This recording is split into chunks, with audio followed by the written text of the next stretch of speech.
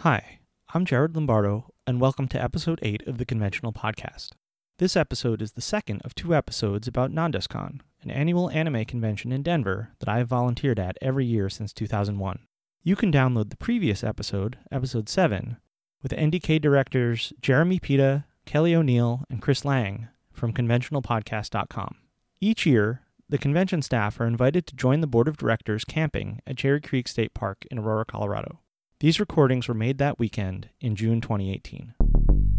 My name is Amanda Lieberman. I'm the executive director of NandesCon. What is NDK? The business answer is NDK is a 501c4 nonprofit organization dedicated to Japanese art, culture, and entertainment, obviously focused mostly on animation. That's what NDK is in business. But in truth and reality, NDK is a place for communion. I believe it's a place for the anime community to come together. And even if they're not interested in anime, just general fandom, geekdom, people coming together and being that way with each other, being able to share that kind of love of their fandom together. We have so many different kinds of people who meet on all sides of the professional as well as behavioral spectrum. You never know what you're going to get, but everybody gets together and they just make something really special and safe. That's the other thing. It's a very safe environment for you, no matter who you are, no matter what you like, and no matter how you dress. It's inclusive. How did you get into the event management space? Growing up, my father was I guess you would call it a trade show runner he was the product support manager for John Deere Industrial for many, many years. And so he had a lot of trade shows under his belt. And I'd been on trade show floor since I was 2 or 3 years old. And I was aware of how trade shows worked. And then, let's see, how I got into NDK is kind of a different thing. I was a supportive girlfriend. That's really it. Jeremy, my husband now, he was the person who was running security for NDK, for Starfest, the sister convention, for a long time. And so I volunteered there with him, being a supportive girlfriend, not really knowing what I was getting into or what a convention even looked like, a fan convention at least. And then after Starfest was done, he says to me, well, why don't you come work with me at NDK? It's an anime con. And I looked at him square in the eyes, and I'm never going to forget this. I said, what the hell's an anime con? So, and then I was introduced to their guest services head at the time, and I was the person who was in charge of handling Scott McNeil. I was the volunteer. I'd never done anything like it before. And I followed him all weekend. I was his personal handler. I made sure that he didn't get glomped, licked, or anything else on my watch. And he didn't, which was good. And the next year, they gave me a department full of people who handle guests. So I was the first guest escort, technically. And then 2 years later, the woman who was the executive director at the time offered the convention to me. And I said yes. So when did you join NDK, and when was that transition? My first convention was in 2002, which was NDK 5. So I was a volunteer for NDK in 2005 through 2008, and then took over in 2009. Actually, no, I'm sorry, 2008. 10 years ago. A long time. Why do you think you were picked? Like, why did the former directors tap you to be, you and Jeremy, to run the show like that? I think more than anything else, it's because I'm very organized. I love spreadsheets, and that's something that I got from my dad. He's a spreadsheet Outlook and Excel king, and he taught me how to flow things through spreadsheets. And I just had I'd done some college. I'd done obviously like some organizing on the side. I've always helped friends get organized, but I just think it was the fact that I was organized and that I understood and I knew what needed to be done for guest service escorts. And I just did it without any sort of execution problems. I think a lot of other areas at the time were run by people who were really, really into the fandom and didn't have a lot of, not necessarily business sense. And that's not a bad thing. Obviously, everybody has their own fortes and whatnot. But me not being an anime fan, I think, helped the whole situation because I was more interested in helping the guests as people versus helping them as the roles that they play. And approaching them on that level was apparently very novel to them. There were a lot of comments at the time about how, oh, wow, this is a very different guest services program than what we're used to. This is different. We like this. Thank you. So you sort of built up how guest services work in that role, and then that extended into your directorship, right? Yes. Where did that go? How did that continue to evolve? Well, believe it or not, I wasn't a director before I took over the convention. I literally was just an area head of guest service escorts for 3 years before they offered me the convention. And the year that I took it over, they told me, or Becca, who was my predecessor at the time, said that, this is going to be a year that you're an assistant director and you'll work under me and, I'll teach you how to do this and that. And it turns out that year was it was very busy and it was very hectic. And Jeremy and I just ended up taking it over. And at the time, she had told us that we were going to have another 2 or 3 years underneath her. At the end of that show, she literally handed the keys to me, and that was that. So I kind of had a crash course in convention learning and how to deal with staff members and things like that. What is your emotional reward from doing this job? Why do you keep doing it? For the longest time, I really didn't know that. I just was thinking, this is really good. I get to organize something and I get to do something that just benefits people. This helps people out. This gives them a place for them to be themselves. And, that was something I just sort of told myself for the years. But then as maybe it was a self-fulfilling prophecy, because as the years go by, I see that's exactly what I do. I generally hold space for these attendees to do something, and giving them the space and the creative, or the ability to do something creative and do something in community with each other. That's really what I do. How do you make that space safe so that they can be creative with each other? Well, I think there are 2 aspects to that. The first one is, obviously, we have a security staff, from the more practical side. We have our security staff, very capable, very smart. And we have people who take care of us medically. We have, paramedics, things like that. But more importantly, safe from the emotional standpoint and from the geek mindset standpoint. These are kids a lot who have been teased, and who it has not been a safe place for them to actually practice or, live or express their fandom as much as they would like in everyday life. And so I would like to say that offering space and holding safe space for that is simply just going, look, this is accepted. What you do here, what you like, your fandom is completely accepted, and everybody around you either shares the same kind of fandom or one that's very close to yours. And just being in a community of like-minded individuals and people who really care, and people who aren't going to judge if you're wearing a set of cat ears or whatever it is that you have on your body to express your fandom.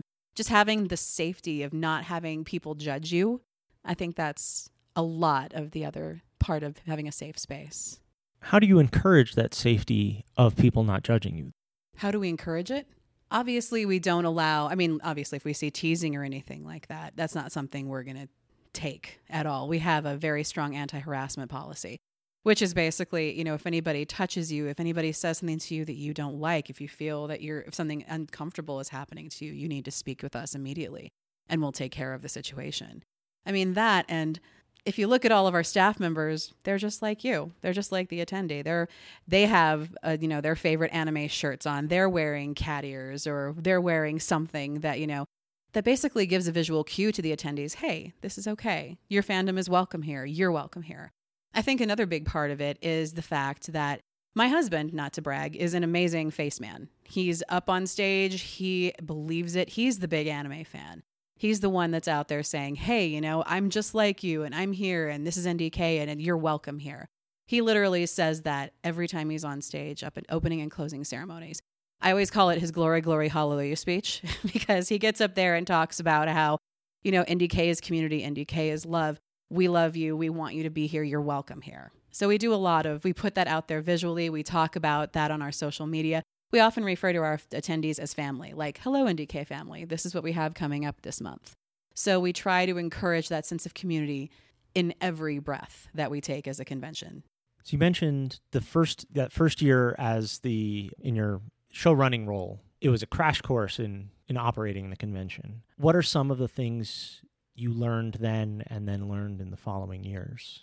Well, I would say the first thing I learned is communication between the convention staff is by far the most important thing. We had that year had the distinction of having no less than 12 ambulances called throughout the weekend for a variety of reasons, most of which were incredibly minor, a couple of which were more serious. But even so, not one person on one side of the building knew what operations was doing on the other side of the building or why these ambulances had been called.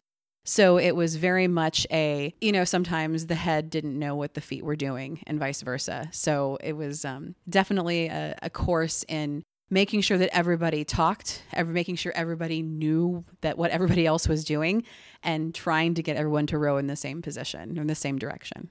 How do you do that, though? So you realized the problem was they weren't communicating. How do you actually make them communicate?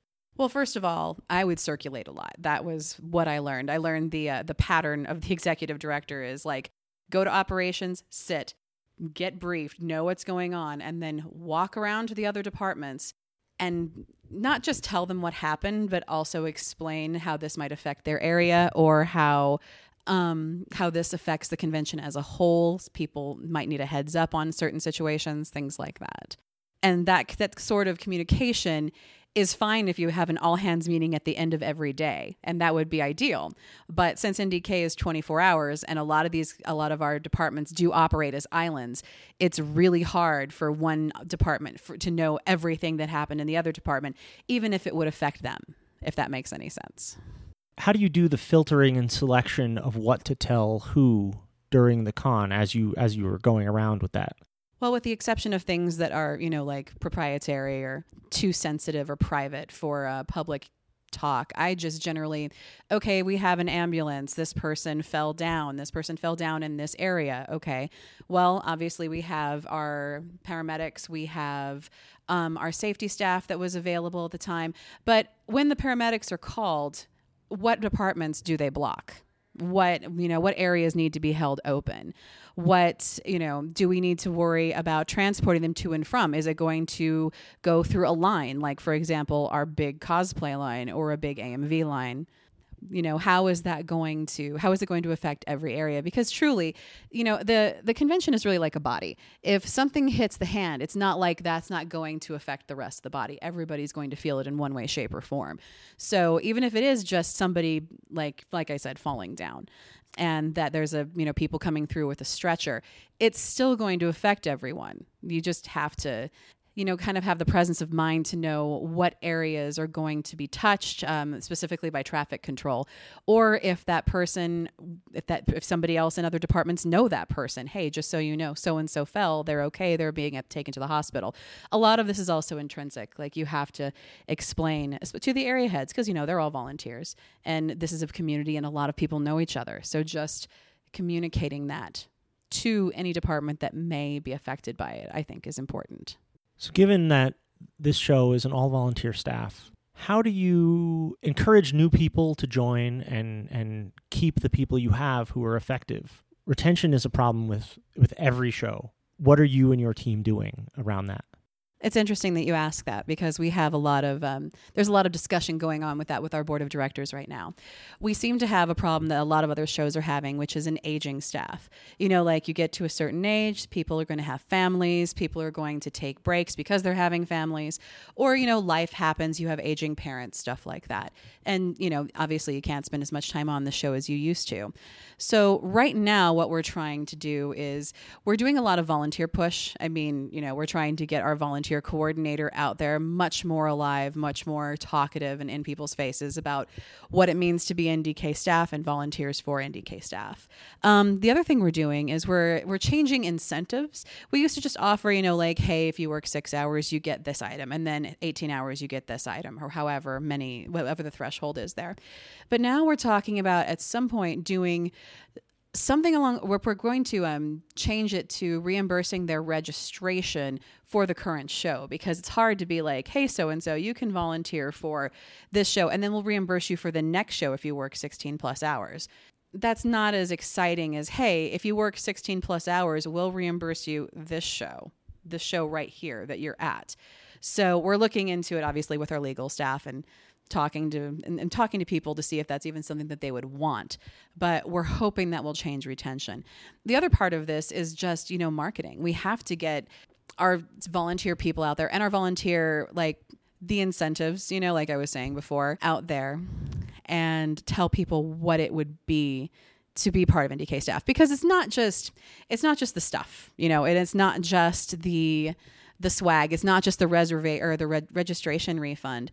It's also the fact that, you know, we have a staff camping trip and we have staff picnics and we hang out together when we can throughout the year. We have meetings, you know, we have a great dead dog party where we all hang out after the show and talk, and awards are given out, you know, and we have fun, exciting pizza and things like that.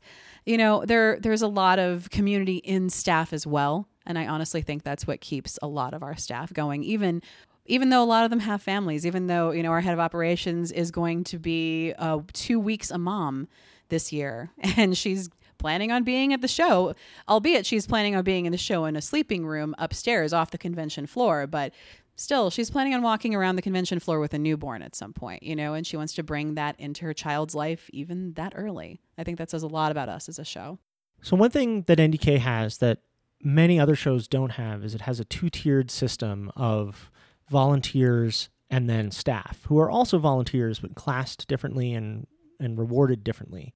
How does that work, and why does NDK have that system? This was a system that I inherited from the previous executive director, and it seems to have worked as far as when I took over the show, and we've just kind of adopted and kept it going. And I didn't really realize that it was more unique until, I don't know, maybe a few years ago when we were looking around and going, wow, a lot of other people have just volunteers, or a lot of people have this other system, and never really thought of it that way before. So, but as it stands, the way it works is this.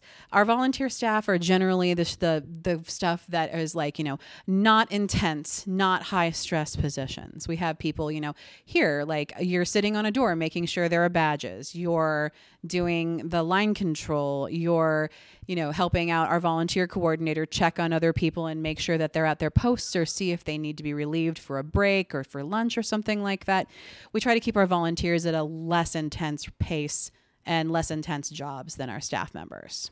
That described the volunteers very well, and earlier you were talking about the rewards for volunteering and encouraging volunteers. The staff level has different duties. Just in comparison to volunteers, it's clearly going to be higher stress things with more responsibility. How do you make sure that those people are doing a good job? But if they are doing a good job, how do you keep them? To answer the first part of it, how to make sure they're doing a good job, half of the battle is putting people into the positions that you see their strengths are good for.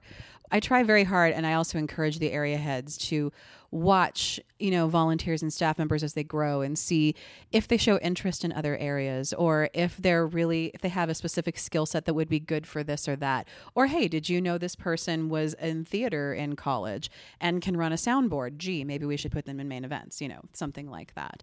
But first of all, it's recognizing your staff, seeing who they are as people, seeing the skill sets that they have and that they come in with, and then recognizing that and putting them in the positions that they are best suited for and that they enjoy. You know, one of the biggest things we say here at NDK is if you're not having fun, you need to go back to being an attendee. You know, if you're not enjoying your time on staff, if this is not fun for you, it's okay. You don't need to be staff anymore. We want you to enjoy this.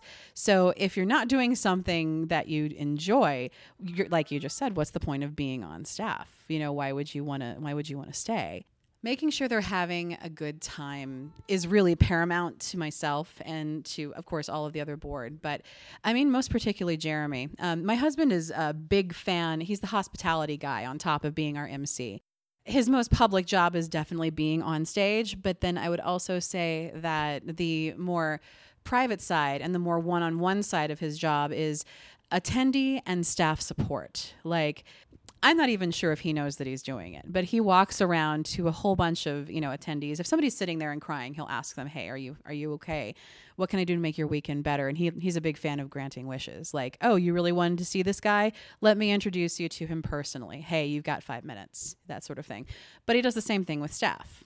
So, he sees that somebody in our video department is not having the best day. He tries to sit down and talk with them, see if they're doing okay.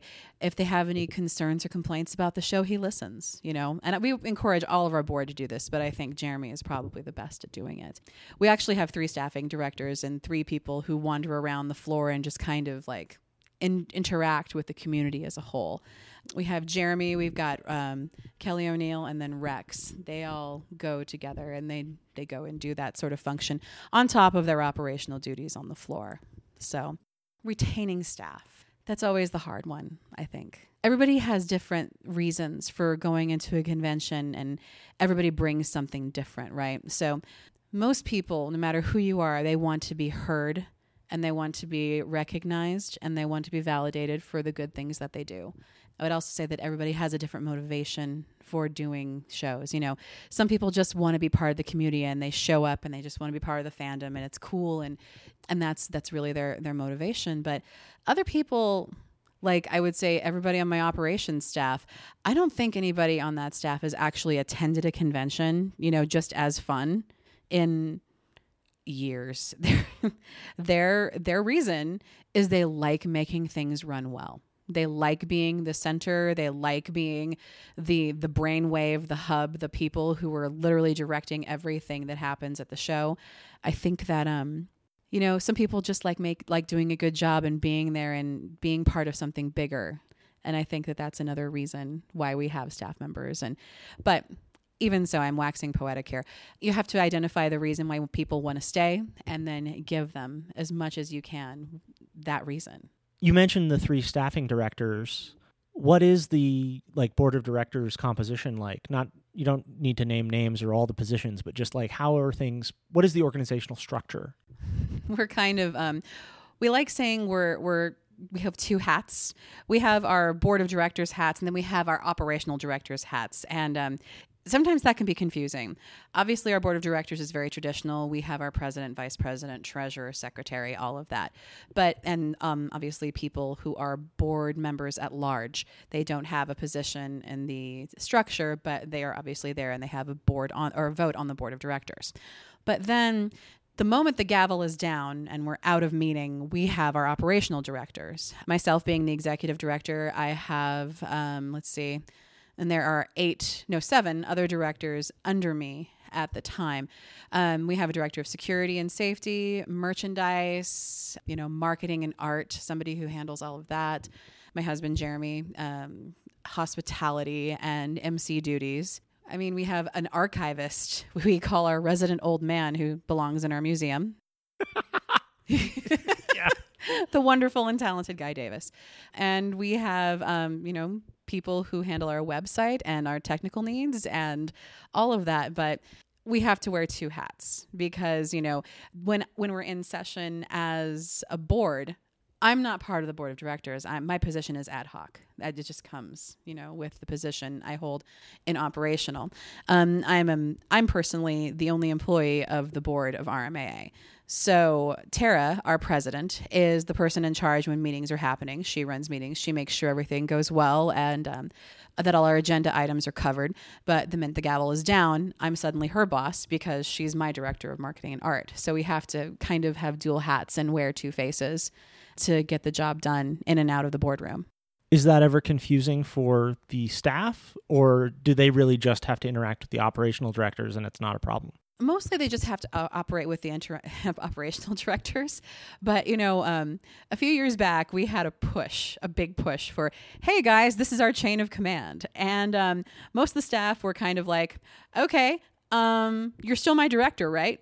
And that was basically that. It doesn't seem like there's much care or much worry about our operational titles versus our RMAA titles, if that makes any sense. They just want to know who they work under. They want to know if things are still the same or if we're changing stuff, and they want to talk about the issues for their area, and they just want to do a good job. So sometimes chain of command, as much as we would like to express it out there and go, hey, this is how we work, just so you guys know, this is how the parent organization for NDK works. It doesn't seem like there's a ton of interest out there for that, which is fine. Everybody just wants to get the job done at the show. What are some of the highlights from the recent years of the show for you personally, either content or operational wins? Well, I would say that NDK 2013, the year of not 2013, the year of the natural disaster convention, I was a proud mama that year. The Marriott Denver Tech Center where we were at, a main capacity or full capacity for that building was 9,000 people. That's as many people as could possibly fit in the building, inside every hallway, standing in every room, in every bathroom, full capacity. We had 8,500 in that building that year, like staff, guests, everything included. And then the fire alarm went off for reasons that we don't really have to get into because it's just ridiculous. So, we had that building evacuated arguably in under 7 minutes. It took me I was on the top floor in the guest services suite at the time, and I had to come down the stairs, obviously, because the elevators weren't working. It took me, by the time I got down the floor to the convention floor from the 11th floor, which was about 7 minutes because of the traffic and the stairwells, the entire convention floor was entirely empty. Nobody was in there except for, I think, you and a handful of other people who were high-level convention staffers. After that happened, like, we got everybody back into the hotel, and as we're getting people back in, the tornado sirens go off. So it was an everybody out because of a fire, not really a fire, and then everybody in because of an actual, real, swear-to-God tornado. And as of note, this was also the year that about a third of our staff couldn't make it to the hotel because of major flooding in northern Colorado, where there was literally no way for some people to get to the hotel.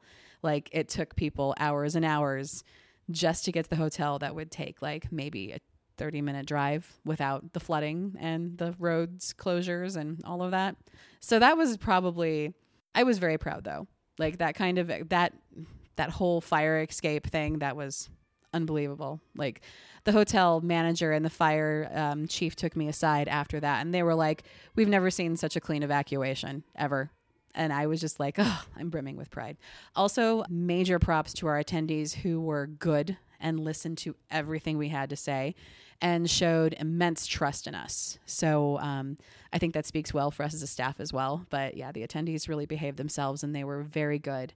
And we didn't have any sort of lip or feedback, and there weren't people complaining or anything. It was just, oh, this is happening? Great, let's go. So that was really great. I would also say last year there was a really great moment with one of our guests, Dante Bosco. As a rule, and just as a sideway here, I generally don't pick guests who don't have more than, who have less than 5 or 6 anime roles. Dante and actually Jason Marsden last year were the only 2 exceptions to that I've ever made. And the reason I made them was because I had seen Dante at our little sister convention, SODAC, and I watched him interact with the kids there, and I was completely blown away. So I thought, okay, this guy has 2-3 anime roles, but he's amazing, so let's bring him in. And we did. And he had a poetry panel. I sat in the back for, as long as I possibly could. I want to say it was 20, 30 minutes. I sat and listened to him. He did his own poetry readings, and then I looked around the room and it was completely packed. And this is a room that fits around 150 people seated. And one by one, there's my attendees standing up and going up and doing readings of their own poetry, or poetry that he had provided for them to read if they just wanted to act it out or wanted to put that out there. And it was incredible. There was a girl specifically who was talking about her poem was about how she had a stutter and overcoming her stutter and how difficult it was to say the word constellations. And it was kind of a badge of honor when she finally got over her major speech impediment and could say constellations. And that's what this was, the title of her poem. And I was just blown away by the creativity and the bravery of our people to get up there and put themselves out there in such a vulnerable way. I don't know if other shows do things like that, but I thought that was a really cool opportunity for our attendees. It's something completely off the realm of anime, and it still was a packed panel, and everybody was really cool about it and creative, wildly creative. Thinking about creativity reminds me of how you can improve operationally. How does NDK make itself better year over year? Like, what are some of the experiments you've tried, and how do you actually how do you encourage improvement?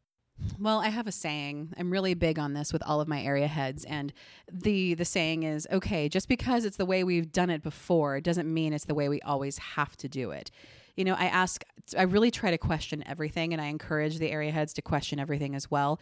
On one hand, I give them a lot of free range. I go, okay, this is your department. Do what you want to do with it. This is an experiment. And if it doesn't work, we can try something else. So let's say we want to do an hour of blank kind of programming in our video rooms. And maybe it's not completely anime. Maybe it's just a little on the side. Maybe it's, Korean animation. Maybe it's something else. Let's give that an hour and, give the fandom there a nod and see, what kind of interest we have there.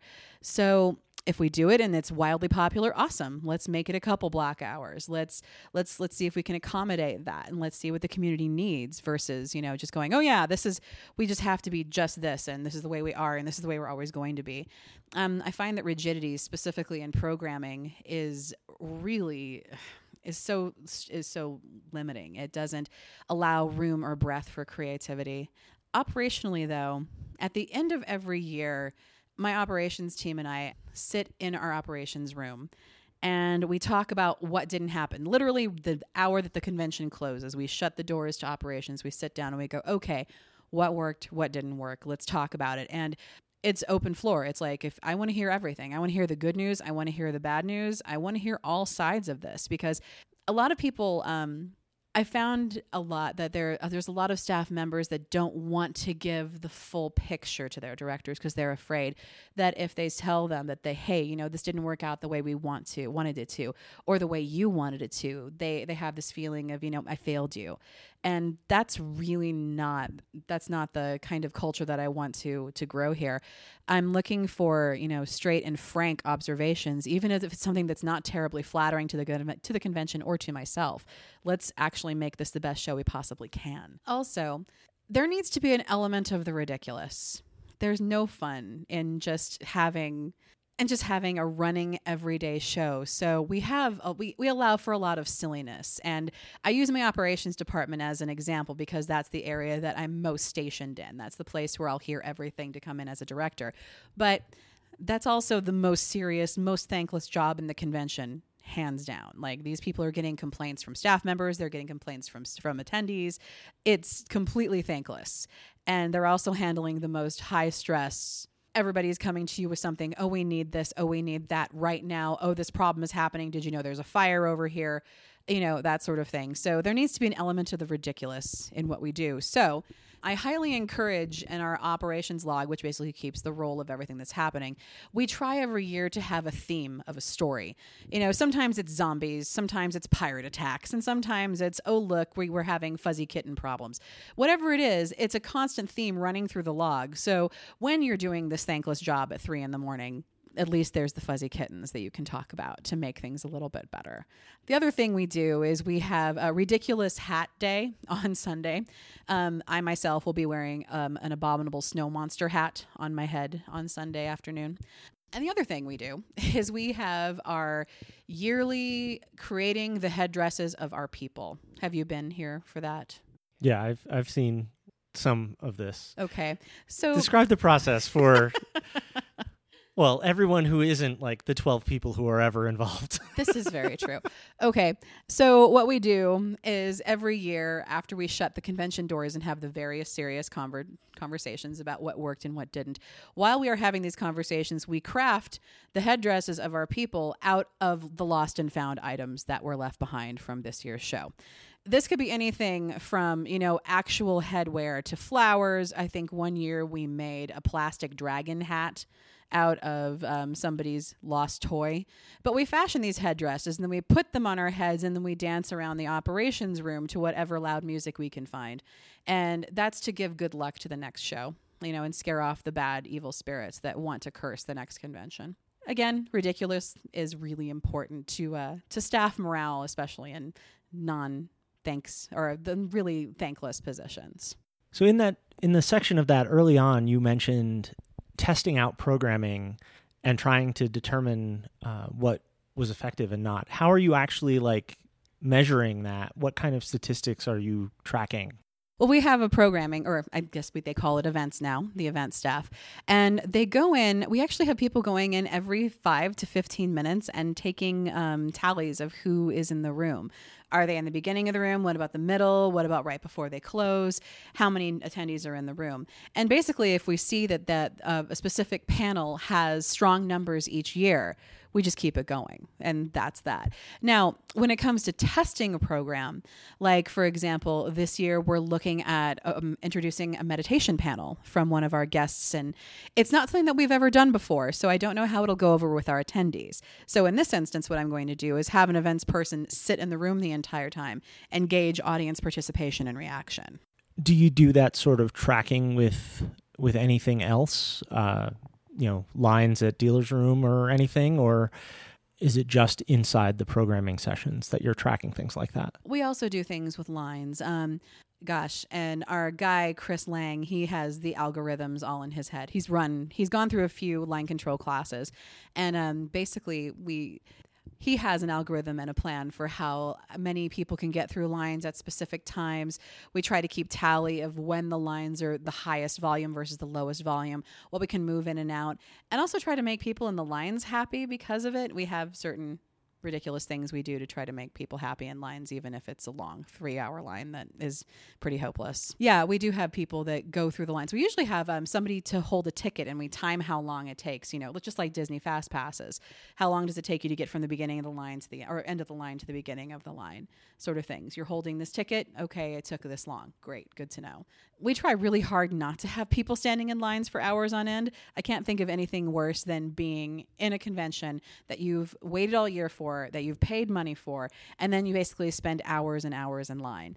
And that's kind of why we came up with our Fast Pass system for autographs. It was 2:00 in the morning a few years ago, and we sat around, and I think it was myself, it was Tara, and I think it was Chris Lang. We were sitting in the tiny little room going, okay, how can we make autographs better? And we just kind of came up with this Fast Pass system, whereas, every 15 minutes, there's a certain amount of tickets or people that can go through.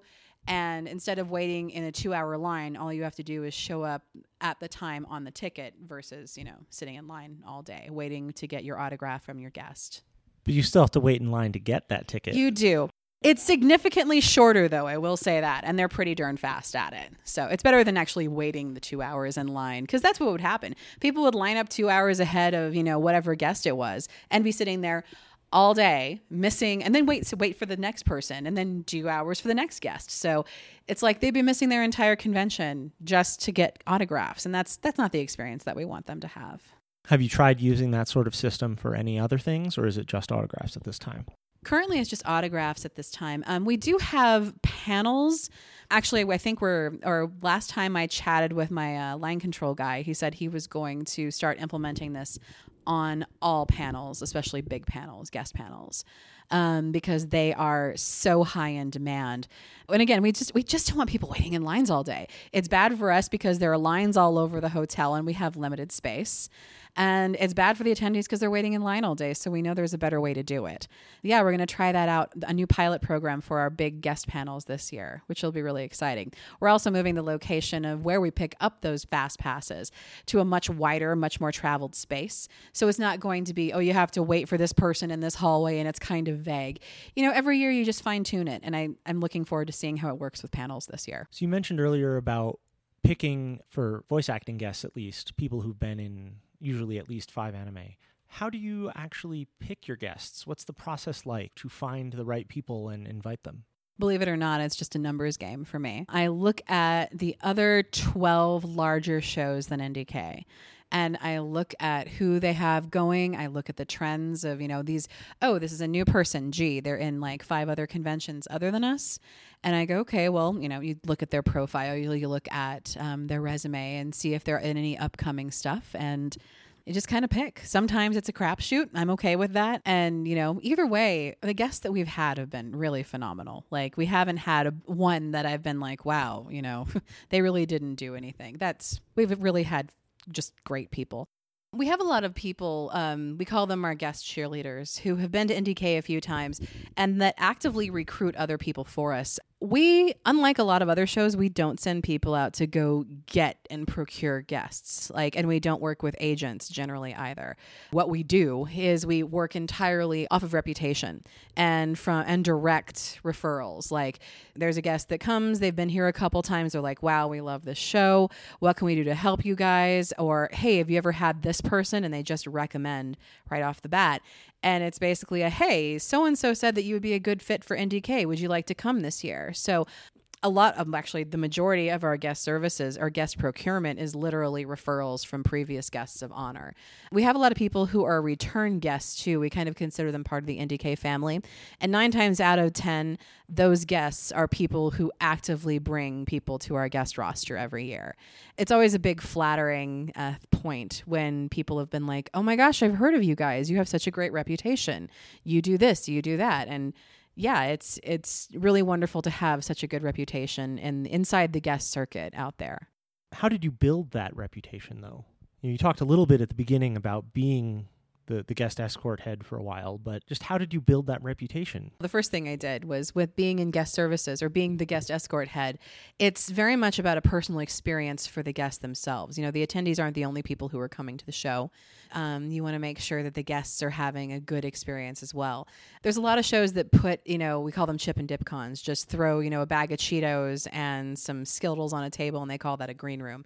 And that's not the kind of show that I was ever interested in running. I'm a big fan of Southern hospitality, and that means taking care of your people and making sure that they're comfortable and making sure they have just all the incidentals that they could possibly need. So the guests show up, they have a basket of gifts specifically curated from Colorado vendors, and we make sure that if they have any dietary needs, obviously that's taken care of in our fully catered meals in our green room.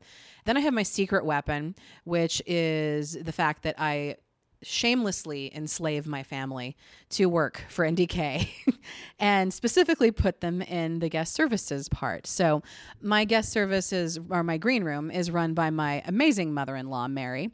We try to put moms in there basically as our secret weapon. We put Chris's mom and Jeremy's mom. We've brought my mom in before and just had people in there that are good at entertaining, that don't know anime at all. They don't know the guests. They're just, people who are coming in for this show, and the moms do nothing but take good care of them and treat them like their own family. And that's what they do. So we have a very warm and welcoming guest services department because of that. I also feel that it's really a two-pronged approach. It's the guest service or the green room and the warmth there and the fact that it's high quality food, that there's always something for people. We also make sure it's an agent-free zone. So it's just literally the guests can be themselves. There's not anybody trying to get their time or recruit them or, try to do business with them at any point. We just try to make it this is your space to be a human. You don't need to be on. You don't need to be your character. You can be you in this space. And you can be you around delicious food and snacks and really awesome, nice people who just want to, make sure that you have a good time. And then the second prong is our guest escorts. There is only one escort assigned to one guest throughout the entire convention. And before they come to the convention, we try to pair the escort that would best fit the feeling and the personality of the guest that's coming. If it's a new person, obviously we don't really have that. We don't really have a quantifier on how the guest is. But if we have a returning guest, we're like, oh yeah, so-and-so really likes this, or so-and-so is a smoker. Okay, cool. Well, we'll put you with an escort who's, comfortable with that, or who likes the certain level of exposure. Because there are some guests who want, to have their escort with them all the time, going through the hallways, up and down the elevators, we're going to go outside for a smoke. Okay, fine. They're going to do that with their escort. And then there are some guests, I'm looking at you, Kevin McKeever, who don't do anything like that at all. They are notorious for ditching their escorts in hallways and in crowds. So we also try to put people who are ninjas on guests like that. So even if Kevin doesn't think he's being followed, he's being followed for sure. That you just don't see them anymore. I mean, there's a lot of philosophy that no department is more important than the others in each show. Speaking in a warm, fuzzy way, yes, that's true. But from my perspective and the way that we run things, guest services is paramount. If you don't have guests, you don't have attendees. If you don't have attendees, you don't have funds to run the next show. So you need to make sure that your guests are happy before all others. because that's what brings people in. Other than attracting attendees through guests, you also can attract attendees through new art or merchandise. So both the Artist Alley and the Dealer's Room fall out of that. How do you pick those vendors? How does that process work? We had a lot of people left over from the previous administration, but also as we bring new vendors in, let's say somebody retires and we bring somebody else in, we just see whether or not they're a good fit for the convention, if they are willing to adhere to our very strict anti-bootleg laws, if they, if they're good to the attendees. I don't necessarily want a vendor who's going to be yelling and screaming at my kids. That's not the kind of environment that we want either. But the other thing we do is we try really hard to reach out to vendors that are different. For the longest time before she retired, we had a vintage kimono dealer who was fantastic, who had, like authentic accessories, kimonos, shoes, things like that from Japan. That was a nice thing to have. The other factor we had to take into consideration was the fact that we had a very limited sized dealer's room for a very long time. Because we have so many running dealers, for many years, we had the same returning dealers year after year, like literally 4 or 5 years of the same vendors in the same space, because nobody wanted to leave the dealer's room. Apparently, we're a very high profit margin show because of our dealer to attendee ratio. And that's something that we've done our best to quantify and keep flowing throughout the years. Even when we moved to the Sheraton, which was about, an extra 5,000 square feet of convention space on top of our old dealer's room, we try very hard to keep the attendee to dealer ratio happy. But when we did bring in extra dealers, obviously we run them through all of our policies ahead of time. NDK has an incredibly strong anti-bootleg policy. Our dealer staff is schooled in how to identify bootlegs, and they actively patrol and go through the dealer's room throughout the weekend to make sure that we don't have people putting bootlegs out on the tables midway through the show. A few years ago, we had to let one of our vendors go because they continued to violate the anti-bootleg policy, and they went away mid-show. Yeah, sometimes you have to make hard decisions like that, but we're very strong on our stance. Before we let any dealers in, obviously, we look at the pictures of the shows that they've done before and look for bootlegs and propriety of the sort of merchandise they carry as well to see if that would really fit in with the NDK crowd. So there's that. And then we also have a strong relationship with a handful of other shows around the country. My dealer's head now does. He's very good at talking with them and going, hey, how was this vendor? Were they good to you? Did they help you? How did the attendees take it? How did their booth look? Did it look like it was a garage sale? Did it look like it was a professional trade show? Let's talk about how they were. So we do a lot of background checks for any incoming vendors in a big way.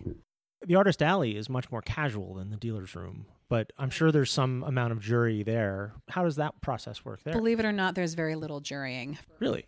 Yeah. Because that's also a physically limited space. It is. It's a lot larger. Apparently this year, by the way, we have 200 people on our waiting list specifically for Artist Alley. Our head doesn't know what to do with herself right now. She has so many people on the waiting list. It's ridiculous. So Artist Alley is done entirely by two factors. The first one is we have a competition that is done through the attendees what their favorite booths are for the year, favorite craft, favorite artist, favorite jewelry, and then there's another category that's slipping my mind right now. But they get to choose all their favorite booths, and if your booth wins, you automatically get into Artist Alley next year. The rest of them, I swear to God, are done by rolling dice. It's literally a lottery system. Like, you can have 300 people go forth, and if then the first, how many people, everybody gets a roll. It's completely a lottery system. Do the artists respond well to a lottery system and knowing that at least they have an even chance? Some do and some don't. A lot of people, we get a lot of flack of, you have a lot of returning artists. And, that's true. We do have a lot of returning artists, but the same artists do put in every single year and have the same shot. The people who know the system really appreciate how neutral it is, because it's not like we're playing favorites. We do have we'll have to say this though, we do have a section of 12 booths that are guests, specifically guest booths.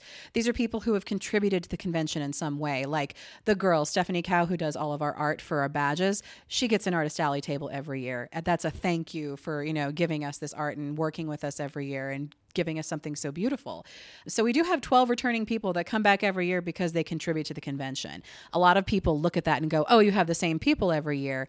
Yes, we do, but that's not part of the lottery. I don't know how well known our lottery system is to our artists. I mean, if they read the rules in the FAQ, it's lined out very clearly how we do the selection process. So I guess I would say the people who are aware of the selection process are very happy of how neutral it is. And the people who don't know about the selection process just assume that we're, just playing favorites and give us criticism anyway. But, that's kind of how it works. So we've covered a lot of different areas of the con at a high level because, as the executive director, you have to know a little bit of everything. But relating to the little bit of everything what are some of the biggest learnings you've had in 10 years as executive director? Like things you'd want to teach someone if you wanted to have a successor or speak to your younger self. I got 2 really great bits of advice from the previous executive director, and they have rung true for me throughout the years of my job here. And the first one is, you're not here to make friends. You will lose friends, and you will lose people who are closest to you for the sake of the convention. And that's absolutely true. I didn't believe it at the time that she told me, and I should have listened carefully.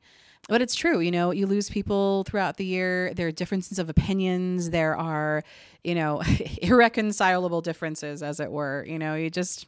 And people change. And a lot of times people they just don't work with each other anymore.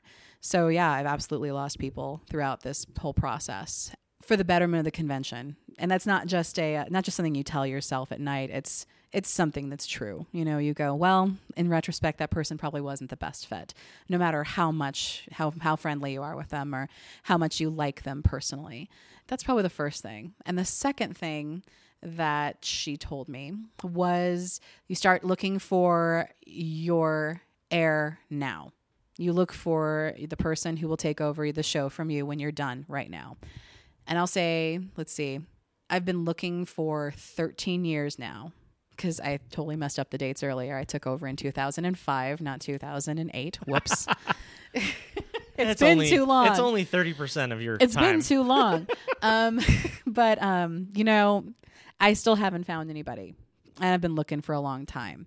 It's an odd combination of things that you would need to take over this job. You need to have the ability to handle all sorts of personalities. You need a deep level of empathy, but you also need to have the complete ruthlessness that it takes to be able to do the job at whatever cost whatever it costs. And you also need to be completely okay with the convention taking over every single bit of your personal space in your house, enslaving your family, like I said before. You need to be okay with this convention, like eating every single part of your life. And then you need to have the knowledge and the wisdom to step back and see where you can stop it from eating your life so it can become more sustainable than just completely all-consuming, if that makes any sense too. Those 2 items are bits of advice you actually got at the beginning of your time, and then your time in the role showed you that advice was valuable and true. But what is something actually new that you've learned that you wish you had known earlier? I've learned that nobody is too good to sit on a door, that you should never ask anybody to do what you yourself are not willing to do. So that's the big one. And the other thing, like I said earlier, is the moment that this does not become fun for you, not just your staff members, but you as a director, that's the minute you need to reconsider what your reasons are for doing a show. For me, I do not cease to be entertained and challenged and deeply amused and brought to complete frustration and tears, but then in the same breath just be awed at the fact that this job never ceases to be interesting. There's every bit of the spectrum that is here. It keeps me on my toes. I'm never bored. And I have a community and a staff around me that is just unbelievably supportive and kind. It's really a privilege.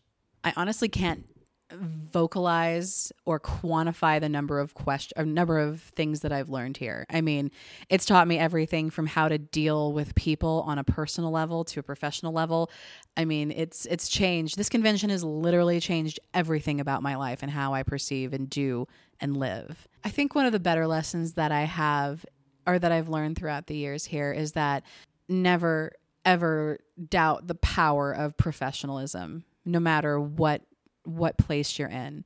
We visited a lot of shows throughout the years, and I've noticed that something that really sets us aside is the way that our board behaves, the way we dress, the way we act around other people. It really does set us apart from a lot of the other shows out there, and presentation is a big deal. It's kind of hard to quantify, but presentation is a big deal. If you've put yourself forward and you are collected and you are, well-groomed and present yourself in a professional manner, it gets you so much further than you would ever expect. Far more than I thought I would expect, or that I had expected. Never doubt the power of how you present yourself and being professional and how far it will get you. I never would have thought that being, working for an anime convention that would have made such a difference, but it really does, among your peers. Honestly, it kind of alienates us sometimes when we go to other shows and we talk to them and, you're a woman, you're well dressed, you're nice, and you're sitting there with a bunch of other folks. And sometimes it really does put you apart because everybody else is in jeans and t-shirts, and there's nothing wrong with that, but we just operate at a different kind of level, I suppose. All of us come from more professional background. Most of us have very high stress other jobs that do this, other than me. My board, but I was always told to dress nicely and present myself and try to be well spoken and be authentic no matter where I am. That's something that was instilled in me from a very young age. I believe the rest of my board is very much that too. We're a bunch of professionals running an anime convention, and not a lot of us actually watch anime anymore. I guess that's what I meant by saying a different level. We're operating on much more of a admin operational level than, hey, we're fans and we just want to put on a show. And there's nothing wrong with that. Like, you still need that fandom attitude. As I said before, my husband Jeremy really brings that to the table with our board of directors. But a lot of the rest of us, really don't have time to watch anime, or in my case, never really was an anime fan to begin with. That definition of professionalism included a lot about dress and presentation. Have you codified that for the operational directors or your staff, or is it just by osmosis that people are taking your example? Some of it's organic, some of it is codified. My board, as a rule, anytime we go and travel to other conventions, we always dress business casual at the very least.